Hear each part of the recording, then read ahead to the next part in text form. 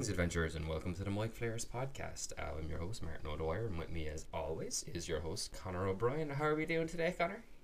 Not too bad at all, buddy. Thank you very much for asking. How are you? Tired, as you can probably tell, but I'm good. I'm solid. I had a decent weekend. On almost finished my work week now as well, so just kind of just keeping it going. And sure, look, always fun to come here and talk to you about D&D for like an hour and a half. It's a nice escape from reality. It's very much keeps me going on rough days when I'm like, oh god, I have another 4 hours of work, and I like look, I was like, oh, but it's a Saturday. That means I have the podcast later. Oh, okay. I have something to hang on to. No, yeah. Same, yeah. It's a nice. Again, it's my sneaky second dose of D&D in the week when we play once a week, and then I also get to have the podcast, and I'm like, I get 2 doses of D&D. Ooh, does that mean this is my third dose? Ooh. It does, yeah. You're a bit of an addict. I've been to talk to you about that. I'm fully D&D vaccinated. Thank you. Yeah. Oh god, no, I'll say not relevant. Never mind. Just stupid joke that came to mind. But yeah, no, it's been a fun week. I got to DM yesterday. We got to play your game again this week as well, and we started off our pretty much what seems to be like our next big kind of arc or mini arc. Yeah. It's definitely ties into some stuff. I got to do a good dungeon crawl, which I haven't done in a while. Yeah. I think the last proper one I did was the well. Yeah. No, I think didn't we do one for like the first layer of Endlicon? Sort of, yeah. I didn't have that as thoroughly mapped out as the well or as this one. But it's been fun because I actually got to use. See, previously when we did dungeons, we play in person, so I just kind of describe it to you. But now we're doing it on Roll20, and I get to use the cool Fog of War feature. Yeah. Where when you guys step into a room, I'll draw out your line of sight and stuff like that, which I think it's a really, really cool tool. So I had you solve a puzzle, a little word puzzle, and then I had you go up against a lightning gem trap, and then you fought some elven rebels. Did quite well. Kind of got in a bit of a kill box situation because you were coming in through this really narrow drain in through it, and they all had like bows and could fire arrows 3 times in a turn. So you guys were just in this narrow corridor, just being peppered with arrows over and over and over again, which was pretty hectic. But he came out on top. You got a fair bit of damage. I think you took some decent hits. Maybe not you. I'm pretty sure Wabu took a couple, but he has resistance, so he was kind of fine. Yeah. And then I think Aerith took a good few, and he doesn't have a lot of health points. Yeah. And likewise, I think Arkham took 1 or 2 as well. Wabu's just like incrementally inching closer to the point where he's literally too angry to die, and I'm here for it. I'm so here for it. Like that Zealot Barb. Tell you, anyone listening out there looking for a good combination, class race combination, Turtle Zealot Barb. That is some lethal stuff right there. Particularly when they start strapping weapons to every limb it has. He's quickly becoming like, it's like the Wabu is kind of has a similar plot to Final Fantasy 15, where he's just on a quest to get more guns and not more guns, more weapons. He's like, I already have 5 swords, but I'd like 8 more. Do you know what? I can't follow that logic. No. So yeah, but it's going well. And like I said, at the end of the session, you guys are only about halfway through, so I have some cool stuff planned for the remainder of that, which should be fun. No, I actually really enjoyed the puzzle. It's been a while since we've had a good riddle, and like thankfully they're hard to come up with. Yeah, Jesus, yeah, they're hard. You have to like. I always try and think along the theme, and then just make up like shitty word puns. Yeah. Actually, here's an interesting one. Okay, I'm give me like 3 seconds there. Ooh, I'm gonna pull up. I have the riddle. I'm gonna call it out on the podcast. Anyone listening, it'll say if you want to challenge yourself. I'll call it out and I'll wait until a little later on the podcast, and you can think about it and decide if you want to or see if you're able to guess what it is. Yeah. I'm curious because I gave it to you, It took the 4v about 7.5, 8 minutes to solve. A lot of chin scratching. It took. I told Tara. Tara didn't get it, but she went down a similar path to you. She kind of gave up quite fast. She was like, she gave a couple of hints or a couple of guesses, and then she was like, "Just tell me what it is, and I'll tell you if it's good." And I was like, "Okay, that's all I'm looking for." And then I told it to my team in work because we were on a we don't use Zoom, but essentially a Zoom call. And as part of our weekly meeting, someone had a couple of puzzles that we tried out just for fun. And then I was like, "Oh, I had a thing in D&D this week. I'm curious if anyone on the team can get it." And Elaine on my team got it just like straight away. I put it up, and within a couple of minutes, she's like, "I'll take a guess," and she was the first person to guess. She's like, "I'll take a guess," and she got it immediately. So let me call this out. I'll call this out, like I said, and in a few minutes' time, I will. You guys can hear the answer. So the puzzle is. I have neither beginning nor end, but if one were to measure me, one would say that I am 8, as in the number after 7. Mortals know but a small part of me, and should they wait for me, they will certainly meet their fate. This was written on the door to the dungeon you guys are going into. So have a listen back to that. We'll come back in a few minutes. Martin, you had a good D&D session this week. Yeah, we were talking about it just before we got into the recording and decided probably be better to keep that. I possibly did the most evil thing I've done as a dungeon master this week. I'm really curious because I don't know. You haven't told me many evil things you've done. I've not done I feel like I tried. Things. Yeah, I mean, I try to avoid being the evil DM myself, but I know I've dabbled. I'm not about that player versus DM thing. But I am very much in the. I do very much believe that if there's a bad guy in the game, you need to play that bad guy out to their fullness.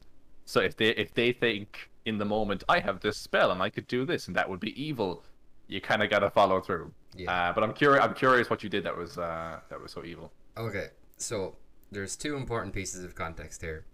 Probably about probably 6 months ago at this stage now, or closing in on a year. Basically, 2 of my players left, and I got 2 new players. And as part of those 2 players leaving, one of them was a halfling rogue, and he was like, when he decided he was going to leave, he was like, "Make this as traumatic as possible for the rest of the group." So I had a shadow assassin stab him 4 times and kick him through a portal. And then he just disappeared. The assassin specifically came here to kill or incapacitate him and drag him back through the portal. So that happens, and they've only gotten like bare hints in it, but they've not really engaged with that particular quest line at the moment. They're kind of doing other things. And the last thing they did was save this the dragonborn home country Yosiryu from a pirate invasion, and they did this by defeating the pirate queen who was in charge of it, and she was a devout follower of Mirkir, the big bad from my game, and they're starting to brush up against him more and more now. And he's like your darkness god, isn't he? Yeah, he's the god of the void and darkness. Yeah. And basically they're kind of brushing up against him more and more now because they're kind of more on the main story, what you'd call like the main quest line, I would say, in my D&D game. They're kind of more on the track of that now and starting to really dig into that. And so he's become more and more aware of them as they've kind of thwarted various things, and they've become more aware that he's been behind the scenes in charge of a lot of the things that they've had to deal with over their time as a party together. So when they killed that pirate queen, they all heard him in his head being like, "There will be consequences for killing one of my favorites." And you don't want to make that threat from a villain idly. So I was trying to think of I was trying to think of what I can do. So they were going on a ship next, so I had them attacked by a bunch of shadows, and do you know the Angry, that monster? Yes. Yeah. Those are they the Angry, the lonely. Sworn? Yeah, the Sorrow Sworn. Yeah. Those monsters do not mess around. They are actually awful to fight. So I had them attacked in the middle of the sea by the Angry and 3 shadows. And it was a tough fight, but they got through it. You have a lot of Dexy characters in your party. Yeah. Shadows, when you're not a super buff character, shadows are really lethal. Yeah, as soon as one person got hit by the shadows, and I was like, okay, you take this much necrotic damage, and then I'm gonna roll a d4. Okay, 3, you lose 3 points of strength. Mm. And there was just this moment, like slight silence. Where sorry, what? It was what now? And as soon as they realized that, and I was like, and by the way, if your strength score hits 0, you're not strong enough to breathe, and you will die. Mm-hmm. And then I will say it was fair play to my party, because as soon as they heard that, the shadows did not last long. Yeah. I like when, see, like there's sometimes when I feel like I've done something in an encounter, something happens, and then like, I don't know. We'll say, for example, someone goes down. They're on death saves. If someone doesn't immediately, even if they're not a healer, if they don't at least run over and try to stabilize the person, or at least at the very least they know the cleric is going to do that next turn, that's a big red flag for me. I'm like, no, like there's urgent things happening. Don't just be like, I hit it with my sword. Like there's big things happening, and like that to me is a big thing. Oh, the shadows are our biggest threat. Focus on the shadows. Like Yeah. sometimes, and when people don't do that, I'm like, well, look, at this point, if you guys die, it's off.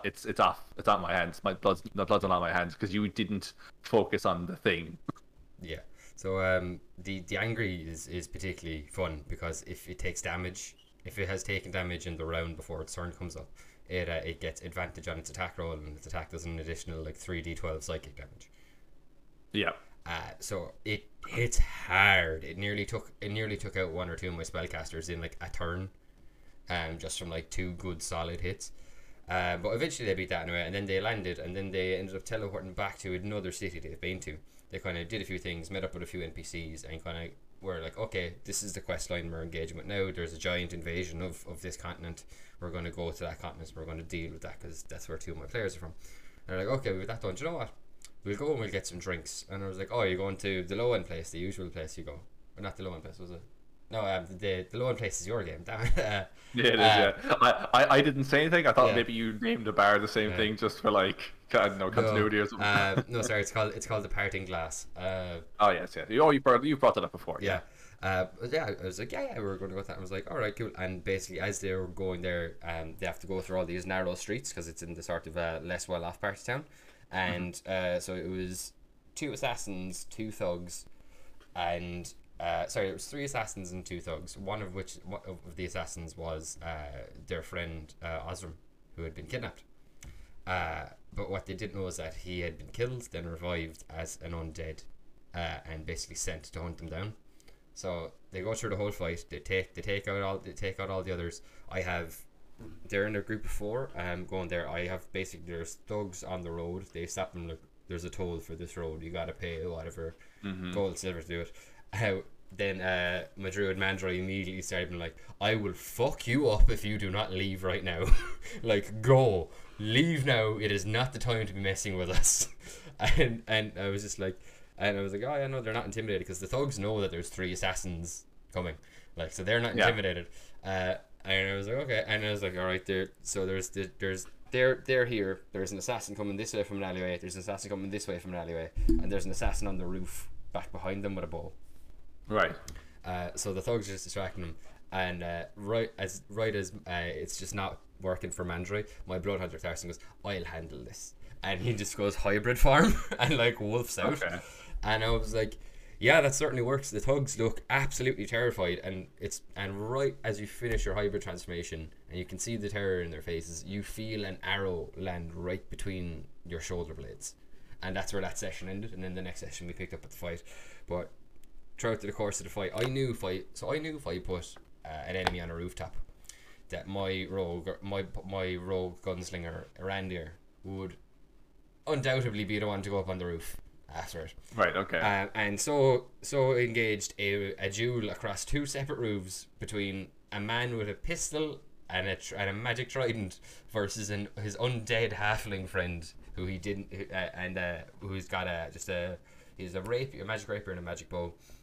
But is this do they know it's their friend at this point? All of the assassins wear skull face masks with abyssal runes etched into them. So like Okay. they go the whole fight going back and forth, damaging each other. He gets in a few really really good shots with his gun, and then he basically blows a chunk out of his left shoulder, blows a chunk out of his right shoulder, and then like it like crits him in the core. Like I said, it leaves like a big gaping wound here, one up here and one up here. And then eventually he kills him, and he's like, I was like, how'd you want to do this? Like, I'm gonna. He used he's a chain of returning. He shifted. He had the trident shift into its short sword form, and then basically like swung it and like threw it at him to get the final blow. And he said he wanted to join the dots, so like slash through here, through the center and up. And I was like, yeah, that's no problem. I like describe in detail. And I was like, you raise tie binder above your head, swing it. You can hear going as the blade like chops the air as you swing it over. All your force, you throw it forward, it whips through the air in a spiral, cutting a spiral pattern from here to the center of the chest, right up around the shoulder and catching the back of the neck, and he just falls over dead on the ground. And I had said during the fight that when they were close enough, he could see this thing's eyes through the mask, and its eyes were weird in that they looked like normal blue eyes, but all of the white part of the eye was just like riddled with all these burst red blood veins, burst blood vessels. Right. Just being really weird looking. And yeah, end of the fight comes, they kill everyone else. Gets a few real hairy moments, like a couple of people nearly get dropped. And yeah, eventually I'm like, okay, so what's the plan now? What are you doing now? Like, okay, we're going to get all the bodies together, and we're going to search them. And I was like, okay, who's searching who? And Orlando goes, I'll search the halfling. And I was like, yeah, no bother, because he searches him. He searches him. He doesn't take the mask off. But he searches him, he finds this gear, and it's like, he described this like gnarled, like wicked looking bow with like iron bands on it and iron spikes sticking out of it, and that he also finds on him this like black iron rapier with like a twisted, the blade is twisted into a spiral, and it's like completely covered in dried in blood. And he finds that in him, and then eventually he goes, I'm going to take the mask. And I was like, okay. And I was like, and I said, yeah, you reach down, you grab the mask, and you don't realize at first because you're distracted by these like really strange eyes that you were looking at, and then you get a good look at the face. You see the skin is like whitish and kind of clammy. It's got some grey blue splotches all over it, and it's bearded. I was like, and because the eyes are so distracting, and it's been a while since you've seen him, and then he just goes, Osram, and I was like, and he was like, I just cut my friend in half. Oh my god. Oh man, yeah, wow. And the thing about D&D players is they so often go absolutely ham on the bad guys that they're fighting, that in a situation like that they're almost guaranteed to be like, you say, how do you want to finish the fight? How do you want to finish off the last guy? And they go, oh, I cut him right up the middle of his body, and I slit his throat, and I do all this stuff. And so, like, in a situation like that where it's actually their friend, that's pretty messed up, man. You're a pretty sick individual. To be fair, I'm not done yet. To be fair, okay. To be fair, now, he was undead. He didn't actually kill his friend. His friend was gone. It was just the meat puppet that looks like his friend. Right. But like, afterwards, then they're checking over the body, and when Orandir was checking over the body, he didn't roll particularly high. He only rolled like a 15, I think. Right. But I had a thing set where it was like 13 to 16. This is what you see, and then a 17 plus. So I said when my blood hunter looked him over, because he wanted to check him to see if he could be sure that, because he said he looked like, so I was like, the way he looks, he said it sounds like you're describing undeath, and he wanted to check him to see if you could realize if it was undead. I was like, yeah, you're absolutely certain that he was undead. It was an undead that Arander killed, not actually Osram. And then while he was checking, I said they had these like they basically wear these like strangely like glass black assassin robes with like abyssal runes over them, and the skull mask with the abyssal runes, and they had like a neckerchief that comes up to like here, up to about mid mouth, up to about mid face. So he said he took that. I said he like reaches out and takes that off while he takes it off, and while he's inspecting to get a better look at the skin and stuff. And right at the hollow of Osram's throat, in like a really fine hand, are carved the words, "Even broken tools have uses." Okay. Yeah, no, you're really fucked up. Yeah, it That's was that's that some dark stuff. that session ended on a bit of a bummer. Oh, That is that's pretty dark. yeah, I don't do it often, but it's there. But I mean, like, here's the thing, though. I mean, like, that's obviously you. A god of the void and evil and darkness and stuff like that. When you mess with higher powers, evil higher powers, you can expect a bit of a clap back if should you cross them. You know. Yeah, I was like I want because they've kind of gotten away with the skin in their teeth a few times from like smaller interventions from him that I've put in the campaign when he was less directly opposed to them. Like they were directly opposing him, but he was like working through an intermediary. Whereas now they're like just like now he's just like pissed and he's very aware of who they are. And yeah, so he's just yeah. I'm just gonna mess with people, and I was like, what's the most messed up? I was like trying to think of like what'd be like a messed up thing he could do to kind of like just put a bit of fear into them, and kind of really like reinforce them as a threat. And I was like, without just like outright fucking just killing someone, just like he appears and just goes disintegrate and someone's like one of the party members is dead. Like that without doing that, I wanted to kind of put that level of but like engagement, but also kind of like resentment of like I wanted them to hate him. I think okay, you just talking about the disintegrate thing reminded me of one of the probably the most evil thing I've done, at least in recent memory. Which is you guys were in a town called Caspier, and you were trying to get in with this crowd called the Crimson Corsairs, Yeah. who are a pirate bunch, and I forget his name. They have an admiral who is like basically one of the highest ranking people in the entire organization. He'd be like a thieves guild boss guy, you know. But he's like one of the most ruthless. He's like Tuco in Breaking Bad in terms of just how like he'll do anything. He does not care. And I kind of modeled him mostly off of Negan from The Walking Dead. And Yes, when I you remember guys were this brought guy. in, it was you three and one other guy who were like being recruited. And you didn't know this fourth guy, right? So I was planning this whole bit where just so you would see in a very Negan way how ruthless this guy was, he'd walk around and he'd look at each of you, and you were like warned extensively before going in there: do not speak out of turn, do not speak without being spoken to, do not be disrespectful. He's one of his lieutenants, and he was like, "I'm serious, my boss does not mess around. Don't do that," you know. So he walked and he looked at Arkham, or he looked at Wabu first, I think, and then Mike, being Mike, had some smart mouth stuff to say, but I think I had him roll something like like just general charisma, and I'm like, okay, you pull it off in an entertaining enough way that he doesn't immediately beat your brains out. Um, and then he moved onto Arkham, and he's like, "You're a bit small," and he's like, "I can do magic stuff," and he's like, "Okay, that's helpful, that's fine." And then he looked at you, and you're obviously this big barbarian. He's like, "Now you're the kind of guy I like to cut of. You know, I got your spear, your shield. You look like you can handle yourself. I can definitely get behind having someone like you here." And he said something then that was kind of like, intimidating or trying to be intimidating. And he asked you, could he borrow your spear? No, sorry, I'm getting mixed up. There was a guy, a fifth guy, who was really nervous and shaky and like didn't seem like he should be here at all. And he brought that guy forward and had him stand out in front of everybody. And then he asked you for your spear. And what I was going to do was he was going to like hold the spear like he was going to throw it at this nervous guy. And actually, he was going to throw it into the other guy's chest and kill him stone dead, because that guy was a guard from the town who was trying to Okay. infiltrate as well.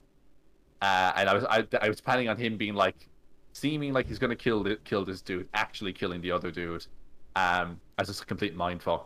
And then you refuse to give him your spear, and then I'm like, this guy's not gonna take no for an answer when it comes to this. He asked you for your spear. It's more like less asking, more give me your fucking spear.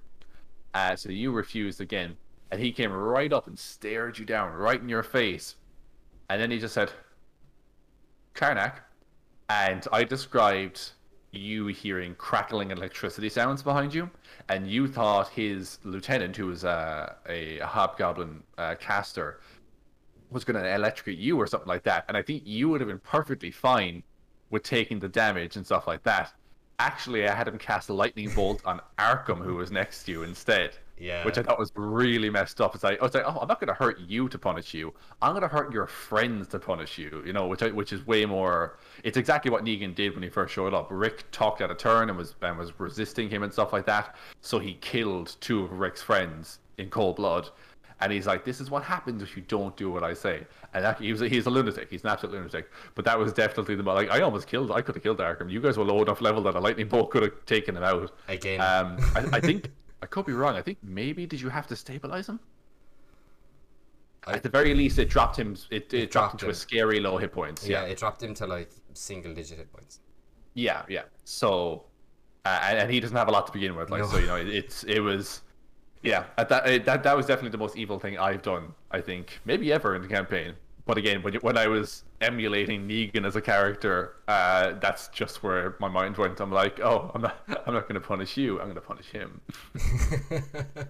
Yeah, sometimes you just got to be a little evil to get to give the villain some teeth. You know what? It kind of worked, because as soon as you guys got out of there, you were like, we're never fucking going back there as long as we live. You guys were like, we're leaving town. We're gone. We're done. Let's go. I was just more like, why are we fucking helping these people? They're just assholes, and we have no ties to this place. The only tie we have to these pricks is the fact that we keep coming back when they tell us to. It's like they have no way to fuck with us if we just leave. Let's leave and do important shit. Yeah, I think at that point you had gotten word from the other town you're in previously about some stuff that was going on. So I think you were already looking to leave, and you'd already done a couple missions here anyway. So you felt like, I guess you felt like you had, you know, you got your fill of this particular town. We have other things going on elsewhere. We'll go back there and get that stuff sorted out. Yeah, but yeah, that was fun. Fight Pit was in that town as well, I believe, wasn't it? Was indeed, yeah. Yeah. Run by, I believe his name was Krieger. Yeah, Krieger. Was a dwarf with their metal arm. Yeah, the first taste of a fight club in that game that now Wabu has been pursuing for about like 4 or 5 levels now. Canonically, the only other fight club he found was Fight Club the musical in a theater in our most recent town, which came out in the fall, was the fall production. Yeah. And now you're well into winter, and all the posters are faded and worn on the walls. As soon as I saw that, all like popped into my head is literally like, wow, we're like, oh, Fight Club, and it's like the musical, and it's like I think I had a roll investigation, and I'm like, you see a sign that says Fight Club, and as you go up and you tear back some posters that are half covering it, you see at the bottom the musical. I just love the idea of like Wabu walks in, like watches the whole musical, is like 0 out of 10, not enough fighting or clubbing for my liking. Yeah. I just like the thing that popped into my head was do you know that bit in The Simpsons where it's like they're in the mall and Otto walks out of a place called Stoner's Palace and he's like, dude, that is flagrant false advertising. Yeah. That was exactly it. I thought of that I actually thought of that back in the previous town. And I was thinking to myself, I want to use that joke. I want to wind Mike up with that joke. So I hung on to it until you got to the next place. Yeah, that was pretty sick. But, oh man, I love it. I absolutely love stuff like that. But Martin, oh wait, you have a segue. What's your segue? I was just going to say, speaking of needing to get a little evil sometimes. I was going to be, speaking of evil, yeah, God, that works, yeah. Today, we're going to talk about demons, which is why we're coming to you today from a pentagram made of candles, which is the traditional way of summoning demons in most folklore. But yeah, demons are like such like an evocative and like powerful kind of. Well, specifically we're looking at fiends in general, yes, right? Sorry, yeah, fiends. Both demons and devils, yeah. It's a bad habit I have of just saying demons when I mean fiends, because I know demons classify fiends or devils. I often do it myself. I have a feeling many times in this podcast will we mix up the words, those 3 words, fiends, demons, and devils. Just bear with us, people. Yeah, it's probably going to happen a decent amount. But yeah, they're just such just between like their representation and like like literature, culture, media, folklore, history, everything like that. There's like such a rich ground to kind of like lay story seeds in. Like I actually only thought of it to come up to thought of it to think about demons today, because like just for like the last 3 weeks I've been like, what if we made a world where like the seven deadly sins were like seven demon lords, and they each rule the territory of the world, and it's already like subjugated, and the players are like part of the like mortal resistance trying to overthrow the demon lords, and they have to do it one at a time, and it's like and like they're all done over the seven deadly sins, and as the sin gets greater, the demon lord gets stronger. So like gluttony is a lot weaker than like wrath. Yeah, yeah. Or like, yeah, I do like that idea that you could like, it's already post-apocalyptic. There was maybe a different adventuring party Yeah. who tried to stop the summoning of the demon lords or the devils or whatever, and then they lost. So now you're dealing with the fallout of that other adventuring party that failed. Yeah, like not so much like apocalyptic is the way I was viewed. They're almost more like demons have like colonized the mortal plane almost. In Oh, that okay. like in that like they're not like destroying things, because like I say demons, but like fiends in particular are like Hmm. they're evil, but they're like lawful evil most of the time. They'll be like a Well, it lot of depends on, yeah, yeah. yeah, Devils are. devils are, sorry, yeah, devils will be like lawful evil, because they will like follow a code. You can like make bargains with them, and Yeah. they will stick to the confines of the bargain you make and that sort of thing. And like there's just such a For me, that makes them much more interesting personally. If I had a preference, it honestly, in terms of which ones I like the best, it goes devils, Yugolots, demons. yeah, that's fair, that's fair. Yeah, I don't I like I suppose it's probably because it's like when something is like lawful and kind of like follows a code, or Hmm. has like an organized way of doing something. It's probably a lot easier to like embody that as a DM and kind of like work out how that would happen. Whereas with like demons, because they're literally just like chaos embodied, like Hmm. okay, I guess they'll run to the nearest wall, piss on it, and then set a cat on fire. Yeah, exactly. It's just chaos. Like, I mean, I feel like there's definitely something to be admired about demons as well in their chaotic nature, because like whereas maybe I feel like I was thinking about it earlier on, right? So like obviously both sides are evil, but one is lawful evil and one is chaotic evil. One wants to build something. The Yeah, lawful side wants to build a regime or a hierarchy or something that is orderly and makes sense. It's evil, yeah, and maybe there'll be people at the bottom who are maybe slaves or something like that. And so it's an evil system, but they want to build a system. Whereas the other side of that is the demons want to tear things down. They don't yeah, want to build something new. They just want there to not be the stuff that there currently is. And I feel like there's kind of a theme of like entropy with that. You know, the universe gradually trying to wind down. yeah, Things just dissipate and level out. So I feel like there's something cool about that and demons and how they have a natural instinct. Again, even though demons are chaotic, there is almost it's almost like a law, because entropy is a law of physics. Demons have all laws to them. They are just obeying their own nature, which is to destroy or reduce things to nothing. You yeah, know. yeah. I think there's isn't it I can't remember which one of the hells it is, but like there's I think it might be like Carceroy or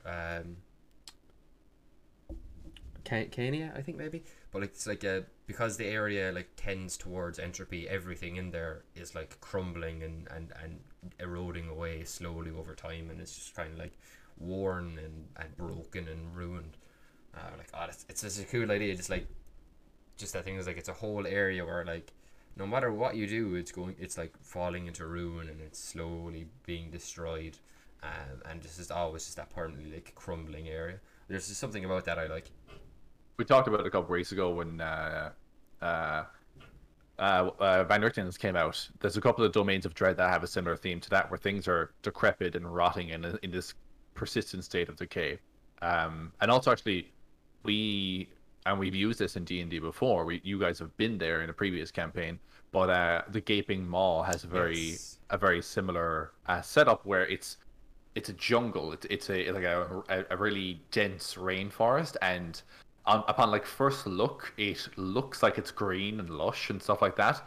But actually, like if you grab a hold of a branch of a tree, the bark will kind of slide off it, and all Oh, underneath it is kind of slimy and decrepit, and there's loads of it's like it's on the surface it looks fine, but it's underneath everything is rotten and decaying and stuff like that, and it's oh, uh sorry, that I just when you said that thing about tree, I imagine what that would feel like when you like grab a tree branch and pull it down, and all of the bark just comes away in your hand in like a have you sticky. seen that scene in Cabin Fever? Oh God. Yeah, Yeah. yep. I can't. I don't know why I'm mentioning this because it Oh, makes me cringe immensely. But it'd be a bit like that where it just slops off. oh, Jesus, that scene Yeah, where Yuan is shaving her legs. that's the one. Oh, Ugh, ugh, like no, why would you keep going? that's the thing. She kept going. Oh, that fucking movie, man. Oh, But we won't. That's okay. Let's not get down to Cabin Fever because I do not need to be thinking about that. yeah. But yeah, I mean, like the Gaping Maw has a cool. There's a lot of them that have a thing like that, and I think the Gaping Maw being part of the Abyss and therefore a chaotic realm. Hmm. The idea of things, even things that look like again lush and full of life, are actually still rotten or awful Yeah. below beneath the surface. You know. And I mean, it's not all just jungle as well, though, isn't it? There's it's jungle, and then they have like it's just like barren salt flats and like this like horrible like brackish water. Yeah, like the Gaping Maw jungles themselves border this enormous sea, and then the entire sea is briny, like incredibly salty water. Yeah. And then there's the two towers, the two spiral towers out in the middle of the water, which is where Demogorgon makes his home. Yeah. Like I love that as well. That they're not only do these like the like I love that there's like a different layer every time, and then they also have Mm. like a different like demon lord that lives there. So Yeah, like for that part of the maw, it is Demogorgon, like the like two headed like squid arm ape headed monster. yeah, Uh, yeah. yeah, not quite what he looks like in Stranger Things. No, do you know what? I don't know which is worse to be honest. The one in Stranger Things definitely has creepy factors to it. I With the big flower head, like that, and Yeah, then like rows and rows of teeth. yeah. But I think like Demi like, sorry, go on. I think Demogorgon is creepier, like in terms of like As in you're like real D&D. yeah like real Yeah, D&D like like Demogorgon when you look at him in like the picture I think like the way it's drawn and the art for it is more like unsettling. Like you look at it and you're like that's just like you were looking at it like there's something not quite right about that's just wrong kind of when you look at it. And then there's the something Stranger about Things taking one animals. looks like the Stranger Things one I was kind of just skeezing out. It just looks like a super predator. Yeah. Yeah. Ugh. I mean, again, I think both definitely have value, but though I think you're right. The one there's something about I don't know. There's something about the one in Stranger Things that because it is a it's just a monster. It Yeah. just looks like a monster. Whereas and I think our minds know that, but then you look at Demogorgon as he is in actual D&D, and you see two like simian heads, and then four tentacles coming out of shoulders that should have arms, and scales and fur which normally don't go together, Yeah. and all this other stuff. And you're like, because I know what all the animal components there should look like and everything, and I know that the behavior of it is wrong, is something unsettling about it. Yeah, it's just that combination of elements that aren't supposed to go together and don't look Yeah. natural to just but like done well enough to like really put you off. I like that. I'm a really big fan of that. There's also I don't know how I forgot about it because it's really really cool. But the demon web, which is a Lulz domain. Oh yeah, yeah. It Do you know what? In all my note taking earlier on, I did not even write down a single thing about love, and I don't know how I missed that. Oh yeah, but like I had entirely forgotten about it to be honest because we don't really like Lolth hasn't come up a whole ton in either of the campaigns that we played with you, and she doesn't come up a whole ton in mine. But like yeah, like an entire hell plane that's just this giant web with like rooms made out of all like just these like bound together like tubes of web. And like then like deep below then is where Lolth actually lives, and she's like waited upon by all her like demonic handmaid or like demon spider handmaidens and all that. Yeah. And like just that idea, it's like if it like as soon as I read that in my head I saw like imagine like Shelob's cave but it's the size of Mordor. is like what Well, getting. actually, yeah, that, and like as just as labyrinthine Yeah. as Shelob's cave as well would be really really cool. Yeah, it's just, but just that idea of like, no, there's not even land here. Like everything here is made out of Loth's web, and she knows everything that happens. Uh, just okay. We'll try not to deviate too much because we have to talk about demons and devils and whatnot. They announced in just this week that they are expanding on the lore officially. Wizards of the Coast are Of the expanding Drow, on the yes. lore of Drow and Dark Elves. Yeah, I know. I'm actually like really excited to see what they do with it in terms of like the So direction they take it. there's been a lot of kickback from people because obviously historically Drow have been the evil elf race. There, where you have wood elves, high elves, and Drow. Of that trifecta, one of them is the evil race, and it's Drow, and that's because previously in the lore, all Drow were kind of followed Lolth Yeah. into the Underdark, and then she corrupted them, so they're treacherous and they don't like each other and they hate the surface world and stuff like that. And like I've never had a problem with it before. It is somewhat problematic to have an inherently evil race, and wizards have been trying to deviate from that, and I understand why, and I think it makes sense as well because, and it's something I've done in this current campaign is I've made it so that there's no race that is inherently evil. I actually have a lot of regular elves that are like wood elves and stuff like that. They're evil in my world. They're bad people. Likewise, I have a lot of other things like I think I've put in hobgoblins and a couple other races that are characters that aren't expressly evil as well. They're good people. I think that makes more sense and that's more like real life. But they've added two. We won't get off it too much, but they've added two new versions of Drow. So they still have the same one. That's the thing. I think I don't fully understand. People are upset that they're changing it, but the thing is they're not changing it as much as they are expanding on it. And they're saying that there's two other subsets of Drow. One, and I can't remember the word for them. They had specific Elven words for them. But one lives in like the south, in like these really thick rainforests with a thick canopy that keeps the sun off them because they have daylight sensitivity. And again, they're kind of like I think they're illusionists or something like that, and they live in the jungle, but they're not bad people and they don't worship Lolth. And then there's another group that live in like glaciers and underneath the ice Oh, up in I the like north. that. That's really cool. It's nuts. Super. You should see the art for it as well. Cool. But they're again, they don't worship Lolth. They're a separate bunch of Drow. I think people's problem with it was that a lot of people had a problem because it supposedly undermined who Dritz was. He was meant to be the dark elf that went against the grain and broke that mold. And I still think he is though because he was still raised in a city where just because there's other dark elves that aren't evil doesn't take away from him. He was still an individual who was raised in a city full of evil people doing bad things, and he decided, no, I'm not going to be that, and he left. And so Yeah. I still feel like he has a great character arc and everything. I don't feel like that subtracts. I'm excited for this new lore. I'm actually looking forward to new types of and diversity in the culture of dark elves. And look, if you want Dritz to be special, there's an easy way to do that. You make the society he grew up in evil rather than the race he is evil. But that's the thing, and that's what it is. It's Mesobaranzan. I probably butchered the name there, but the Dark Elf city. That's where he's from. That's the primary Lolth city, and where any Dark Elves that come from there are typically evil. Not inherently, but typically just based on their upbringing and the society that they're part of. Make the evil a cultural consequence or like a consequence of like personal belief, rather than something someone is born with and can't change. Exactly. Yeah. And I think the reason people are kicking off so much, just to close it out, is two things. You get one kind of person who just goes, I don't like change. You change something, like people like to be right, and when someone has known the rules for something a lot, if you change that and they can't just go, boom, this is what that is. People get tetchy about that, and they don't like to admit that. And then the other ones are the people who will look at this and they're really almost not worth addressing because there's a contingent of them in the D&D fandom as well, where the people who look at this and go, oh, this is SJW bullshit, get it out of my game, without even actually reading it or thinking about it. And to be honest, that's as much addressing as I want to give that card because those people aren't worth talking about. Let him go. Cast Disintegrate, 9th level. Yep. Banishment, get off my plane.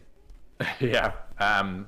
As for the first crowd, I get it. I get when you feel like you've known the rules or especially if you've been reading the Dritz novels for 20 plus years, and you feel like you know everything about that, and you're a big fan. I can understand kind of feeling like, oh, now I have to learn this other stuff. That's life, man. Yeah. That's life. My dad never thought that something like the internet would have to exist, but he had to fucking learn how it worked, okay? Yeah.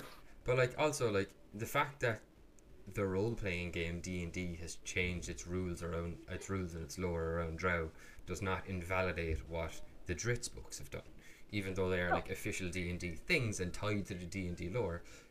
Like nowhere in the player's handbook does it go, all right, so Dritz did this.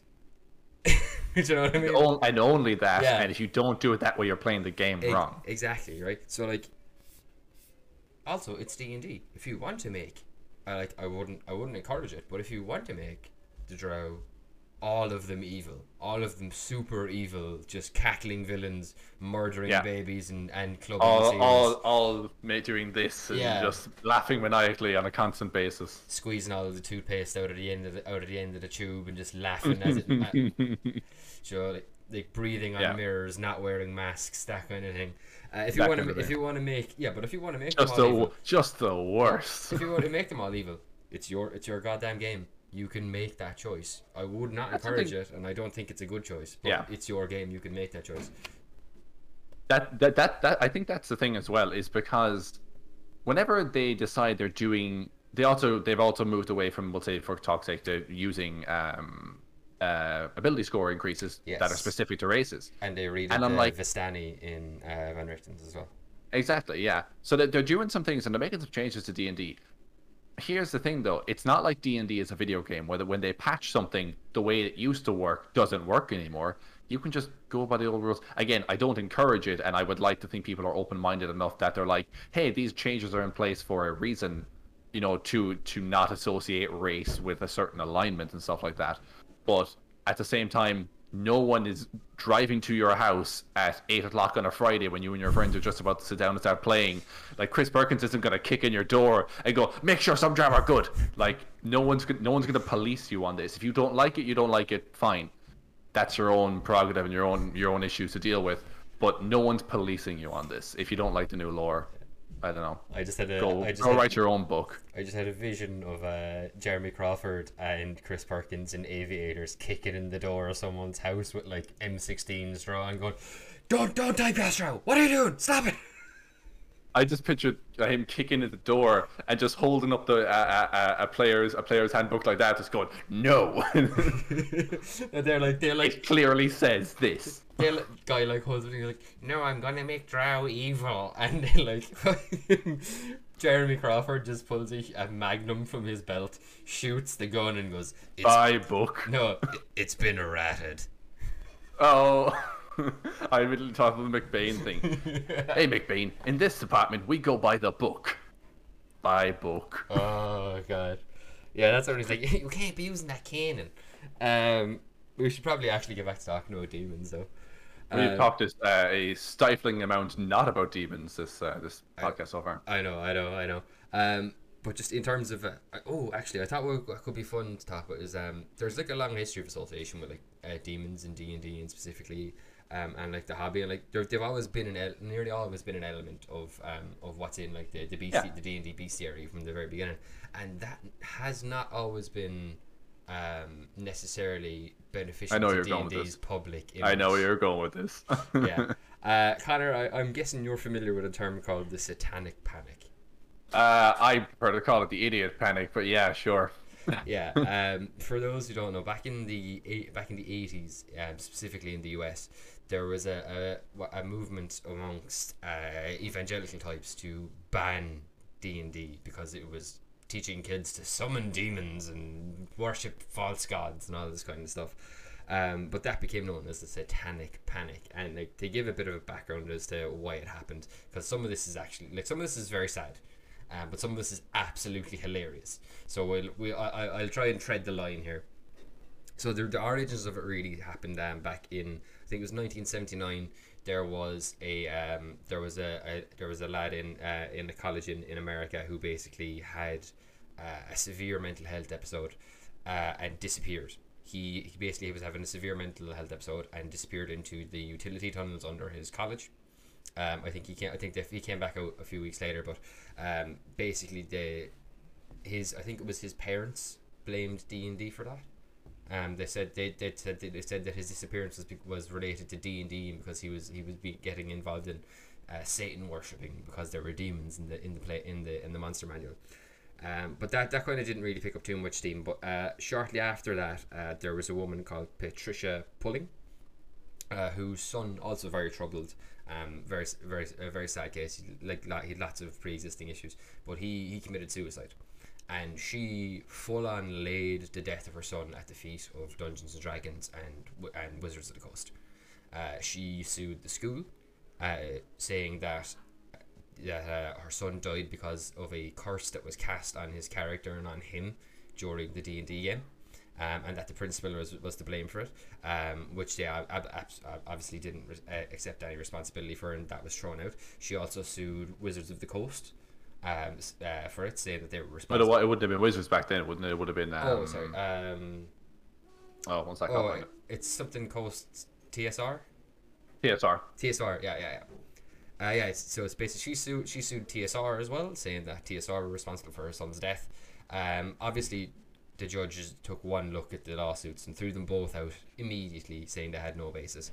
But this didn't stop Patricia Pullen, and she went on to found a group called Bothered About Dungeons and Dragons, otherwise known as BAD, which was basically a group of mostly conservative evangelical parents and like preachers who were highly against D&D and were saying it was all kinds of demonic and satanic.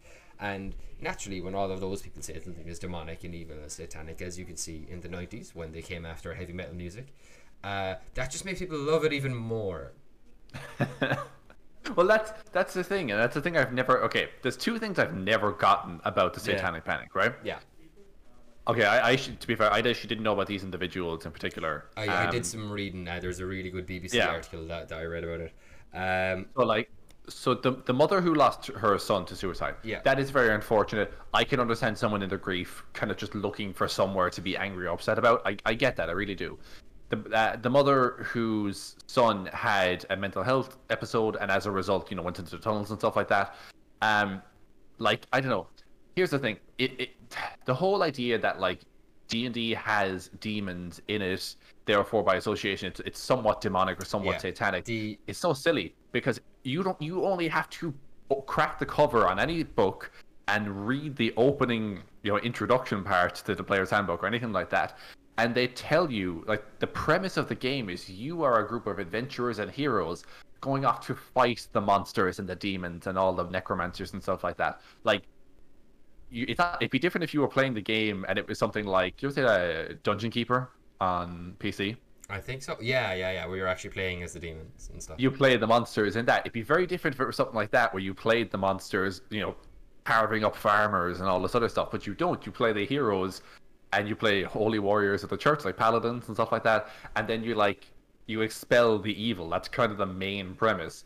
So I'm like, it's so obvious that these people don't even look at the materials that they're trying to say is bad, because you clearly don't know what you're talking about. If you just took the barest look at it, you'd be like, oh, so the objective is to kill the demon? Oh, well, that seems mildly Christian or something. I don't know, whatever. So I believe from the article I read in it, I believe the big bugbear with it was that there was rites for summoning demons in the thing, which probably means like conjure elemental.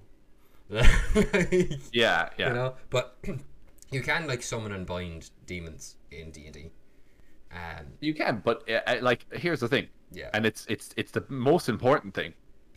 It's fiction. Yeah, exactly. That was fiction. That was pretty much exactly Gary Gygax and TSR's response when the lawsuit came in. It's fiction. Yeah. Imagine strolling up to to Tolkien's estate and being like, "Hey, Tolkien, we don't like that you've brought orcs into the world and blah blah blah." And he's like, "So you've read my fictional book then? Okay, that's nice. Thank you." Laugh, right? But this is a slight deviation, but it's on the point, so it's similarly related. I remember when I was towards the end of my time in primary school, they were doing like a school like talent show, charity fundraiser thing, and a kid wanted to do magic tricks on stage, and one of the priests kicked up a hell of a lot of fuss about it. Said it was evil. What? Said it was encouraging witchcraft and all that. Like it was in the local paper. It made like he kicked up so much of a fuss about it. Like, and Must have been a slow Wednesday. and like, but like it happens time and time again. Like, as much as I hate to come to the defense of her, J.K. Rowling, the Harry Potter books multiple times have been accused of being like satanic or demonic, and like recently like an exorcist had all the Harry Potter books taken out of a Catholic school that he was working at or whatever, as like a teacher or a brother or something. I can't remember exactly, but yeah, he like, so like it happens. It still happens, and weirdly like there's still people like that who will just like anything that in any way has like, even has like a picture of like something that looks like a demon, gone. Like, do you know, I can't remember his real name. He's the man who plays Omen Dran for Acquisitions Inc. And I know his other handle. Jerry Hawkins. I thank you. I could only remember his other handle, Tycho Brahe or whatever. With Jerry Hawkins, he I remember he was doing, I think he was doing like a one shot or an interview, and he was saying that when he was a kid, like the D&D books were not allowed in his house. No, that was satanic trash. And I think he said one time his mom found him with like a copy of like a player's handbook or a DM or the DMG, and like she like took him with her and burned the book in front of him. Really? Yeah, like there's still people out there like that. It's Jerry's one of the more famous D&D players in the world. Yeah, good job, Mom. Yeah, that burning of the book, because burning books always works. Yeah, I know. But yeah, that's how seriously. One thing. How did she know that burning the book didn't activate the demonic ritual? Right? Maybe you have to write in the book and then burn it, and then it summons the demon out of the flames. Hey, that's how. Yeah. There's that would be. Maybe she should have read the book to make sure that wasn't what activated it. I was only in that place to get directions about how to get away from that place. Yeah. What's the Father Ted one when they're inside of the in the lingerie section in the clothes shop, and it ends up being like 6 or 7 priests all in there, and one fella keeps going, "It's the largest lingerie section in Ireland, so I hear." But he says it like 5 times throughout the episode, and we're like, "You clearly did research, sir." Yeah. Oh god, that's phenomenal. And when they find him, he's like just like touching up one of the mannequins, and they're like, "Oh, hello, Father." Yeah. Hello. There's just very quickly, when you mentioned about because you brought it up kind of already, and in a couple different ways, you mentioned about like people when metal music first became a thing in the 80s and stuff like that, people were like hated it and they thought it was demonic, and were trying to get it banished and CDs. Do you know the explicit? Do you know like the explicit content tag that you see on CDs?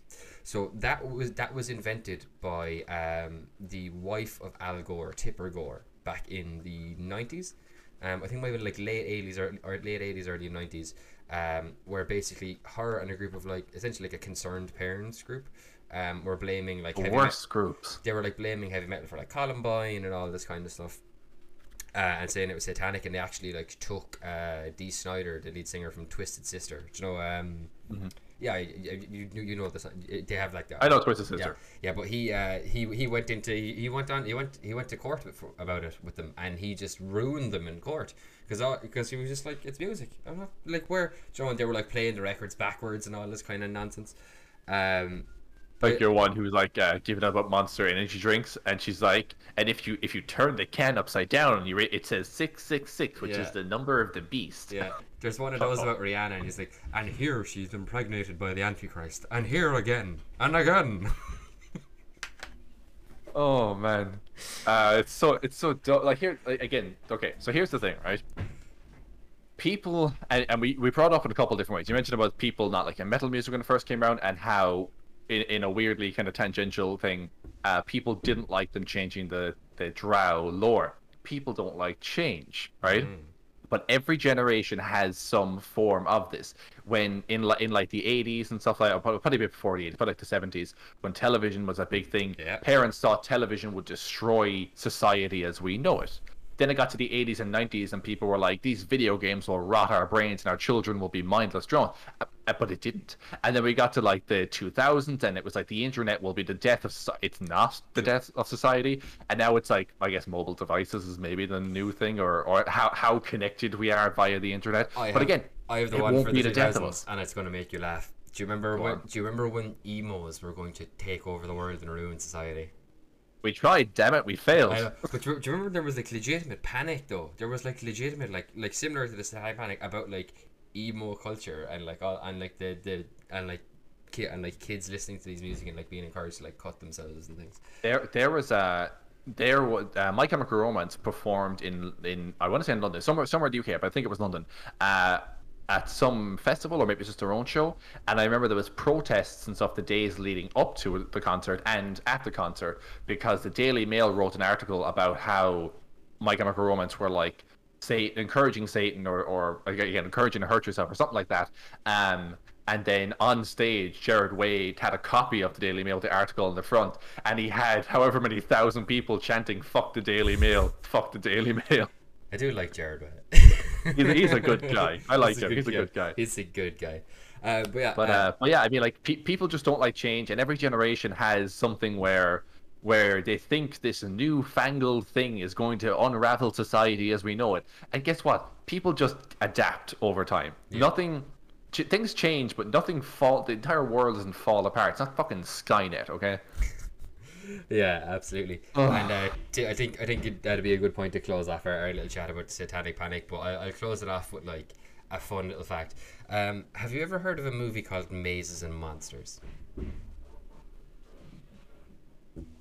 I have not. Go on. Mazes and Monsters is a film from around the same time. Written. It's based on a book of the same name, where basically the main character gets so into starts playing D&D, and the people he's playing D&D with are like Satanists, and he gets like so caught up in the game that he thinks the game is real, and he starts going crazy, and he's going around and doing all these crazy things. And like the end of it is literally like his friends coax him down off a ledge, and they're like, "Billy, it's not a game, it's real, you're gonna die." Billy is Tom Hanks. No. Yeah. I'm sorry, no. Yeah. It's on YouTube. The whole film is on YouTube, I believe. Like you can literally, like if you search Mazes and Monsters ending, you will see a scene of like Tom Hanks being coaxed off a ledge and being told that D&D isn't real. Everything's okay. He is Robbie Wheeling is his name. Oh. Yeah. But that was entirely. Can we watch this for our movie night some night? God, yes. As soon as we can be in each other's houses again, we'll get everyone around. We'll watch that. 4.1 on IMDb. Oh, that's Jesus. That's about 3.9 too many, maybe. Oh man, I so desperately want to meet Tom Hanks and only talk to him about this movie. Of his entire repertoire, of which I am a big fan, I only now want to discuss this with him. Also, how big are the minis they are using? They're like 6 inches tall. I know. It's the whole movie is an unbelievable shit show, but like it's so cringe and 80s, and like they're summoning demons with dice. This might be. Oh my god! If we watch this might be the single funniest movie we ever watch. Holy hell! It's funny, all right. Man. Connor, I think it'd be cool if we could maybe have a quick chat about like demons in popular culture and like around the world, and like where you can draw like good inspiration for if you want to use like fiends or devils or demons or Eugalots. That's the other one, isn't it? Eugalots are the neutral, a neutral evil faction. Yeah, fiends, demons, or Eugalots in your game. There's lots of really cool ones you can draw from like all around the world, because pretty much every country has like a tradition of folklore where like there's like demons or evil spirits and how you deal with them. You're welcome for Halloween. That's how ancient Celts dealt with evil spirits. Yeah, it's funny you mentioning Celts and stuff like that. Actually, something that was an American adaptation of Halloween was carving pumpkins. Yes. In ancient Ireland, they used to carve turnips, and if you want to go full scary Halloween, look at a carved turnip. It is unsettling. I think it's particularly they're particularly like fucked up and unsettling because they like carve like individual like square teeth into them. and like they're all small and like worn and warped because it's like a turnip like this fucking big, and it's like they just. Oh god, they just look like evil old tiki men. Is anytime I look at them now, they look like shrunken heads. Yes, that's exactly what they look like. Actually, they look like shrunken heads, which I'd imagine was probably like the point, because they're like the thing with jack-o'-lanterns is jack-o'-lanterns aren't scary. Like I turn out like when they're like the modern ones, like traditional jack-o'-lanterns, they were carved to be like scary and off-putting because you were trying to scare away the evil spirits from your house. You're trying to ward away bad spirits and demons and stuff. Yeah, that was the point of it. Exactamundo, my friend. Exactamundo. What's Is it Ihasawan, isn't it? Ihauna is Halloween. Ihauna. Yeah, Samhain is Halloween. Ihauna is Halloween night. Samhain is like the Halloween season. There you go. Thank you. Got my wires crossed there. Irish wires. That's fine. My Irish is very, very bad. Very, very poor. So mine is not great either. I used to be a lot better at it when I was younger. Cool. But yeah, just in terms of like like storytelling traditions and stuff, like all throughout like popular culture, throughout like the last couple of centuries, there are just so many really awesome tales that you can pull from for demons. Because like now, and speaking of demons here, I mean specifically the kind that make deals, and I'm gonna mix these up again. It's the devils. Are the lawful ones. They're the ones who make deals with people. Yeah, devils will make deals. And like that's even really about making a deal with the devil. Like it's infiltrated our everyday language. It's such a common trope in our storytelling. And immediately when I was trying, like, what could be some cool things to reference? Faust. The story of Faust, I think, would be a really cool. I've always wanted to do like a D&D character based on Faust. And you're gonna have to fill me in here because I'm not totally familiar with Faust. I know the name. It's the legend of Faust. He was an alchemist who sold his soul to the devil to overcome death. Right. Okay. He like made it. So he was a warlock. Yeah, pretty much. But like he's like a really famous. It's a really famous like opera. The opera of Faust. Okay. He's like a sorcerer, a wizard who summons the devil and sells his soul to the devil. I think to try and bring back bring one of his like loved ones. Oh, excuse me, bring one of his loved ones back to life. Right. And like that's just like such a good one, and that's actually where the first place where the name Mephistopheles is recorded. Oh, so okay, yes, because I'm actually looking at him in the notes I have here, because he's in D&D currently. Yeah. Mephistopheles is the ruler of the 8th level, or the 8th layer of hell, which is Cania, which is like Icy Realm. He always seemed kind of interesting. I was reading up about it today, and he's like all about like magic. Actually, that makes sense because he's all about magical experimentation and stuff like that in his realm, which is probably drawn from the fact that Faust was an alchemist and sorcerer type person. I love it because I love that because it's one story that has inspired both a demon lord in D&D and also Marvel's version of Satan, Mephisto. Oh yeah. That's I mean, there's loads of that though. I mean, like actually, if you look at all culture, pretty much feeds into kind of superhero stuff. Like Thor is just Thor. Like they didn't even try that hard with that one. They read a book on Norse culture and they're like hammer plus lightning plus guy. Yeah, sure, let's make that into a hero. Why not? But that's why every like Marvel and DC have entire pantheons of like the Greek and Roman and Nordic gods because there's no copyright. So anyone can use exactly. Yeah, exactly. No one can tell you can't. You could very easily just. Ooh, actually, that's interesting. I wonder is that why? The Percy Jackson books are all about those kind of things. No one can tell you can't put a centaur in things. Centaur is an ancient mythical creature. Yep. You could make a whole thing about centaurs. Yeah. It's because they exist.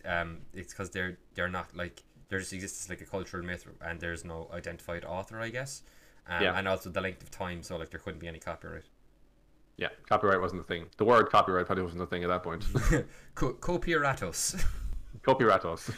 Yeah. Can you think of any like good demon stories from like either pop culture, like movies, films, TV, or like folklore that you can think of that might be like a good example for something that you could kind of like pull on for like inspiration, for like using demons in your campaign?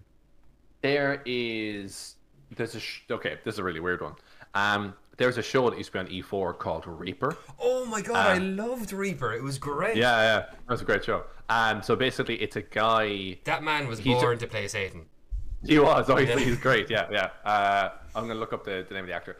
So basically, it's a show about a guy who works in a hardware store, I believe. Yeah, he basically And works in then Walmart. essentially, yeah, yeah. And then one day, a guy shows up and introduces himself to him, and he's like, the name of the guy is Ray Wise. That's who plays the devil. Yeah, So he's just characters. born to play Satan. Yeah. Oh, he's so he looks the part. He looks the part. So I think he shows up and he like kind of introduces himself, and then he's like, "Oh, I'm your actual father," and he's like, what? No, well, you're not my father." And then he goes home to his parents, and his parents are like, "Yeah, well, here's the thing. We couldn't conceive, so then we made a deal with the devil, and then he gave us you. So we raised you, but technically he is your dad." And then, as a result, the premise of the show is that each episode, Sam must now find and capture various souls that have escaped hell from like I think one of the first episodes is a guy who was like a former firefighter who was like setting fires himself. Yeah. But then he has all these fire powers and he's blasting and setting fires all over the city. So they managed to capture him. But that could be a very interesting premise for a warlock character where like you sold your soul to me. Eventually, you will join me in hell for all eternity. But until that time, I need you to do these jobs for me. Yeah, you know? Which is it's basically a warlock. A warlock. He's basically Asmodeus. Yeah, I was gonna say Ghost Rider as well. That's very Ghost Rider. Very Ghost Rider as well. Yep. Yeah, which somehow when I was writing up my list of like demons in popular culture and folklore, and that you could draw on, I didn't include Ghost Rider. Who's he burns literally souls. No, like Ghost Rider is the spirit of vengeance. What gives him his powers is there is like an insane angel called I think it's Thanatos or Barbara. Insangel. I'm gonna I think it might be like Vamatos or something like that, or Thanatos. It's something like Thanatos. I think Insangel works better, but fine.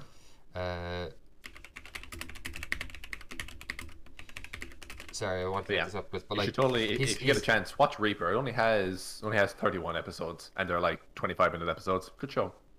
Easy watching, as I say. Don't think about it too much, and it's entertaining. I don't know if they probably got cancelled. I doubt they got a satisfying resolution to it. But yeah, they also have other things like what's this? Constantine comes to mind. Oh yes, Constantine is so good. Mm-hmm. Constantine. I would go to Constantine, particularly the NBC one, the one they did after the movie when they did a TV series. Yeah. With a guy called Matt Ryan, who again he's really good. He's really good. Born to play that character. They even after his show was cancelled, they brought him back in Arrow for a couple episodes for a small arc there. He's honestly he gets the Zarathos is the name. It's the name of the. It's like a literal vengeance spirit. Like it's a demon of vengeance that is like, but it's a demon, but it's like an angel that went insane in hell, and that's like Zariel. Yeah, exactly like Zariel in Avernus, and that's what's bound into the rider and gives him his powers. That's really cool. Yeah, I've always I didn't realize this because I don't read Ghost Rider, but you've described it to me before how he does a thing where his head will turn to a skull and he will stare into your eyes, and then. If you is it if you have remorse or something? Yeah, what you're saying? It's called the penance stare. So like he literally will like he's like crazy strong, so he literally like grab someone, hold them, and like stare into their eyes, and they will feel all the pain and evil they've inflicted on anyone else in the world, provided they're capable of feeling like guilt or remorse or. Because you told me about someone he tried to do it on, and they had no remorse for any of the horrors they caused. Who was it? The Punisher. Oh yes, which is just brilliant because obviously he murders a lot of people in really gruesome ways, but he feels justified in doing it because they are bad people. Yeah. Hilariously, Ghost Rider also doesn't like Daredevil because he dresses up like a devil and he's not actually a devil. Or does he feel like it's like some weird backwards he just doesn't like cultural appropriation? Yeah, he just doesn't like him because he dresses up like a devil. That's literally Joe does like stupid small things between superheroes. But there's a really cool story. It's a modern one where it kind of draws in. Like it's like an urban legend of someone selling their soul. And it's really famous actually. It's about concerns a famous jazz musician called where have we gone? Robert Johnson. So Robert Johnson was this musician in I think it was like the 30s or maybe the 60s in the US, and he wasn't a particularly good musician. Jazz was really big at the time, so probably like the 30s I'd say. He wasn't a particularly good jazz musician, And everyone could show he played the local clubs, and everyone kind of knew he wasn't really going to go anywhere with it, but he could play, but he wasn't anything special. Then he disappeared for a year, and he came back, and suddenly he was amazing. He was like so good, people could not believe it was the same person. And the myth goes that Robert Johnson went to the crossroads at midnight and summoned a crossroads demon and sold his soul to the devil for jazz. Which, if that isn't the best way to create a backstory for your bard, if that isn't the most ironically metal story about a jazz performer. I absolutely love it. They actually did an episode of Constantine based on that story, where there's like a record that had recorded some that had like demonic sounds on it, and it kept just showing up in people's houses, and when you played it, people like horrible shit would happen to you. Which is another thing actually that you can bring in with demons is like cursed items and curses and all. You can play with, like, the great thing about demons is it doesn't just open up like the demon the demon toolkit or the demon toy box for you to play with. You have everything that comes along with it, right? So even in the book they have stuff like where are we going? I had it open here, but they've like a list of things that can happen with demons, and it's absolutely cracked. I love it. I actually have it here. Martin Connor's is probably your best resource for demons. Definitely. It's got a lot of info about the Blood War in it that's really, really good as well. Good info on the Blood Wars. It has all the sub races of Tiefling based on which fiendish patron started their bloodline. It's got, what does it have? It has some stuff for like if you're putting cultists of that particular group in, it gives you some spells that would be associated with said cultist or with that particular archdevil, and then it also gives you some once a day abilities as well that you can assign to them, which is really, really cool. It's just like let's see now, let's see if I can find some.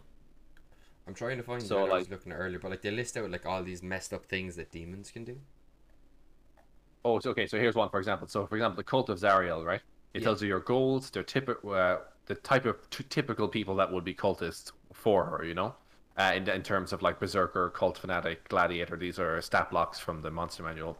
The signature spells are True Strike, Heroism, Spiritual Weapon, Crusader's Mantle, so it could be good to assign those to a character. But then it gives you these once-a-day abilities, which, like this one here, is called Ferocious Surge. Recharges after a short or long rest. When this creature hits with an attack that isn't a critical, it can turn it into a critical hit. So once a short rest, you get that.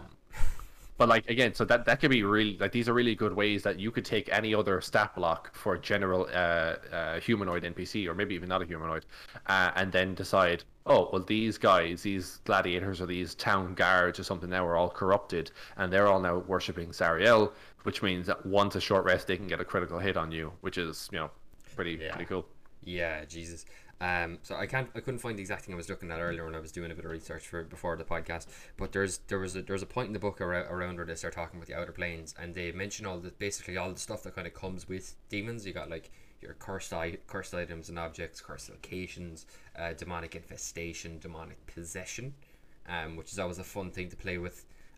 Like there's so like I suppose it's not just demons. I keep saying demons. It's not just like fiends, Ugolots, and devils that you can play with here when you start bringing in like the demonic stuff. You can play with like that whole occultist background. You can go for like blood rituals and like fucking like black masses and like seances and like spirit boards and the whole shebang. You can bring all of that in for demons. This is a weird one, because it's not particularly gritty or real, but it does definitely draw some inspirations on it. Not the original, but I think it's the Netflix Sabrina the Teenage Witch. Yes, the Chilling Adventures of Sabrina. Yes, they actually draw way more than the original Nickelodeon show ever did. They draw pretty heavily because they're based on the comics. Yeah. Which draw pretty heavily. It's the same character. She still has two aunts. She has a black cat named Salem. It's all. I think his name's Salem. He is. He can't talk though. She has a boyfriend named Harvey. I prefer the cat talking. Just for the record. Trying to hear something hilarious because it's so Netflix CW teen drama. Her boyfriend is Harvey Kinkle. The Kinkle family are like they are like the descendants of witch hunters that came over on the Mayflower, and they're like the original family name is like Kirkinkle, and they changed it to Kinkle as the generations went down. That was a subplot in the original Nickelodeon show where Harvey's friend Brad, I want to say, came by, and it was a whole thing where like if ever he accuses you of being a witch, you are instantly turned into a guinea pig or something stupid like that. But the Chilling Adventures of Sabrina the Teenage Witch actually draw on some like stuff from like the beast, the goat headed thing, and the devil himself, and it's way more true to actual witchcraft culture and stuff like that. It's very occult based, very like Satanism based. Like they're all part of the Church of Night. They all like worship. One small thing from that I love is they say go to heaven instead of go to hell. Yeah, that's cool. There's also like, not always, but like you'll find like, there's one group of girls who are from a different school that are always they're kind of like her frenemies in it. They're like not quite her enemies, but they sometimes work together and stuff. They go to the magic school, she goes to, and not the regular school. Yeah. But they're like, the three of them are like a coven. They work together because witches' covens typically work in threes.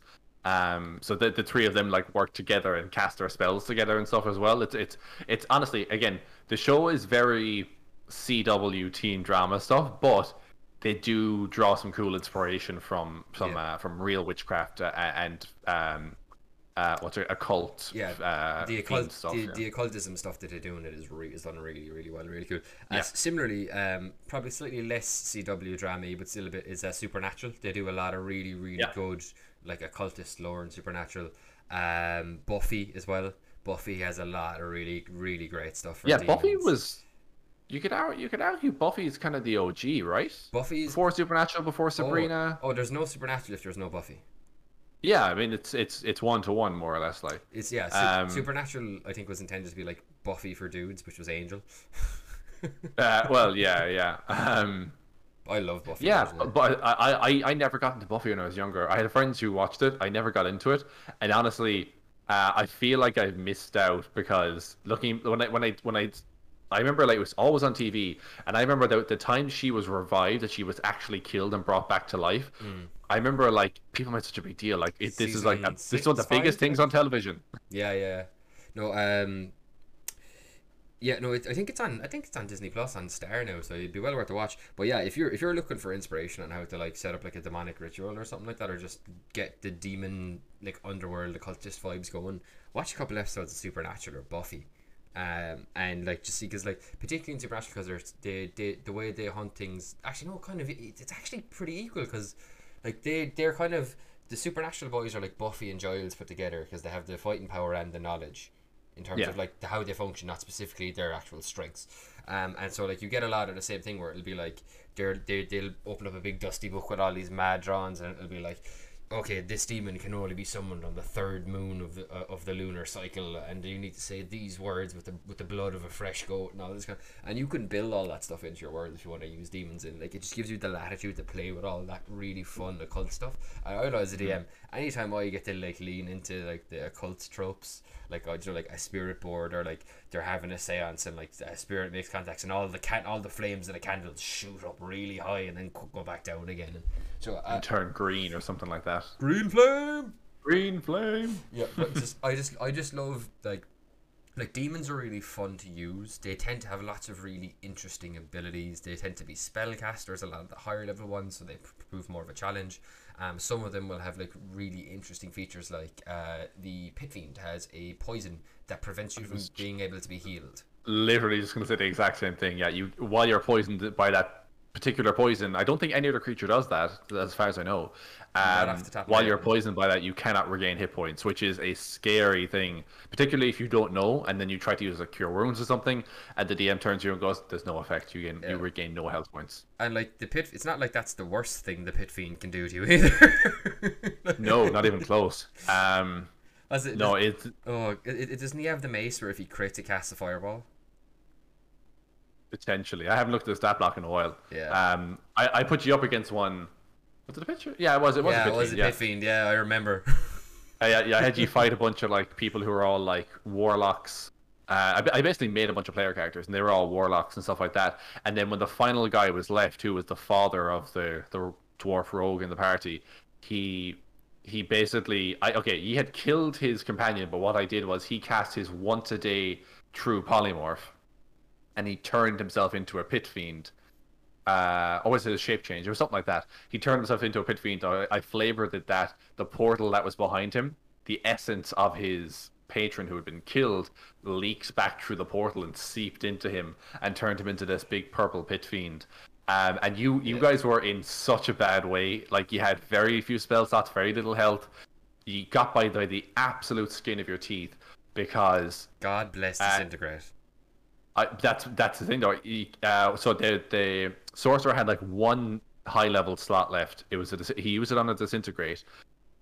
I think he was higher in the initiative than the Pit Fiend was.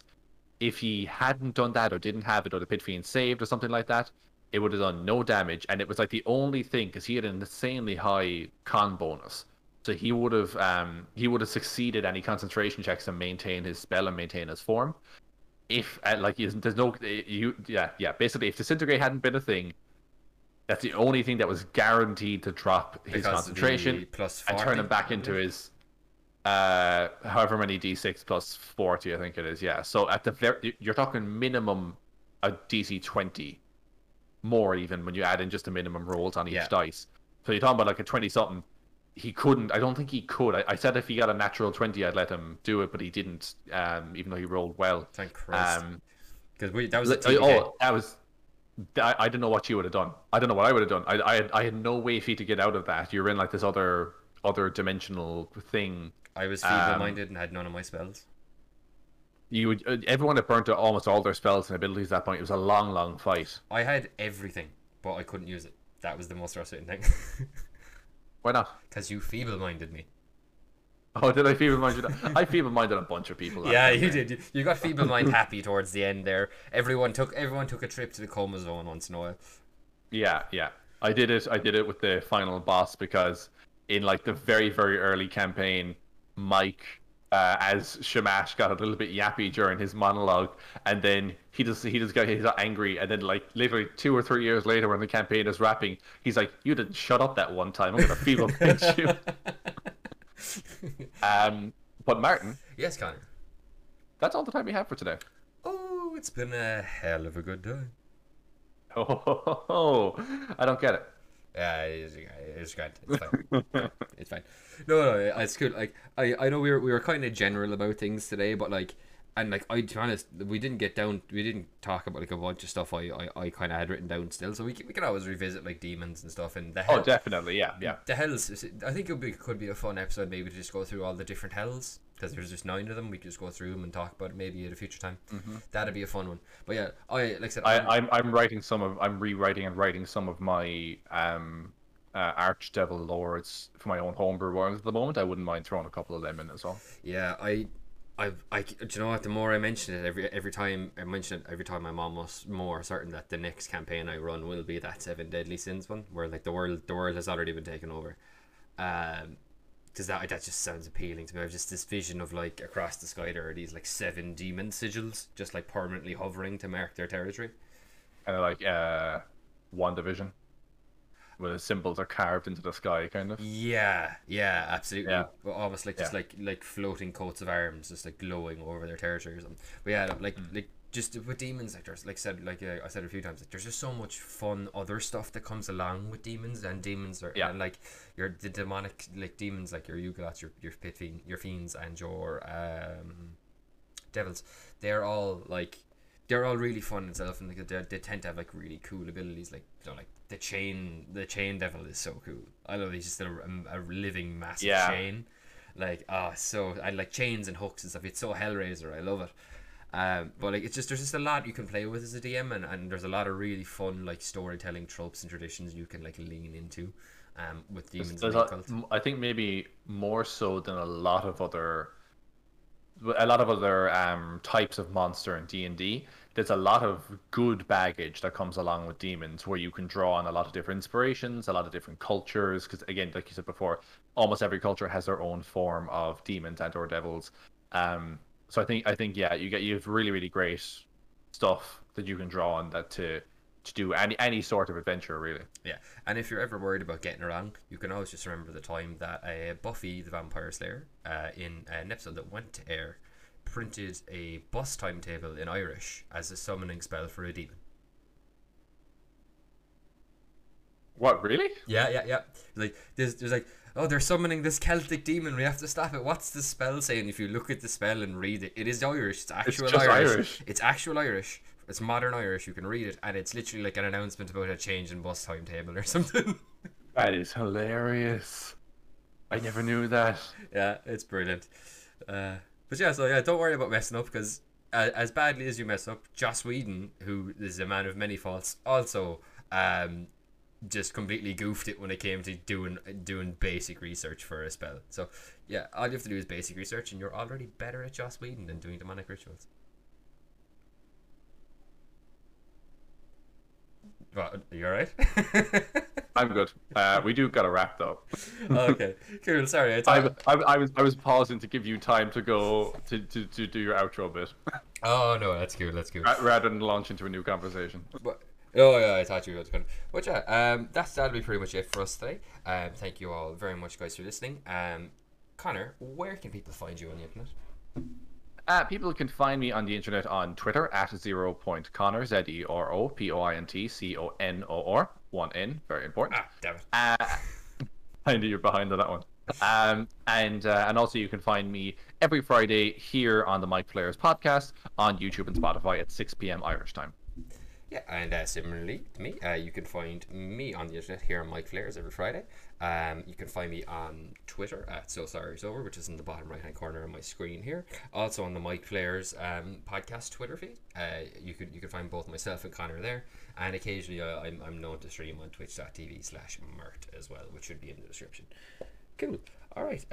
Thanks very much for watching today, guys. And if you have any comments, questions, or topics you'd like us to cover, you can always leave a comment below or hit us up on Twitter at Mike MikeFlaresPod on Twitter. And yeah, if you've anything you'd like us to talk about, let us know, and we'll be happy to give it a look and have a chat about it at some stage. So at the end of that, it'll be a goodbye from me and a goodbye from Guy. Hey there, folks. Bye bye. And we will talk to you same time next week on Mike Flares. Bye bye.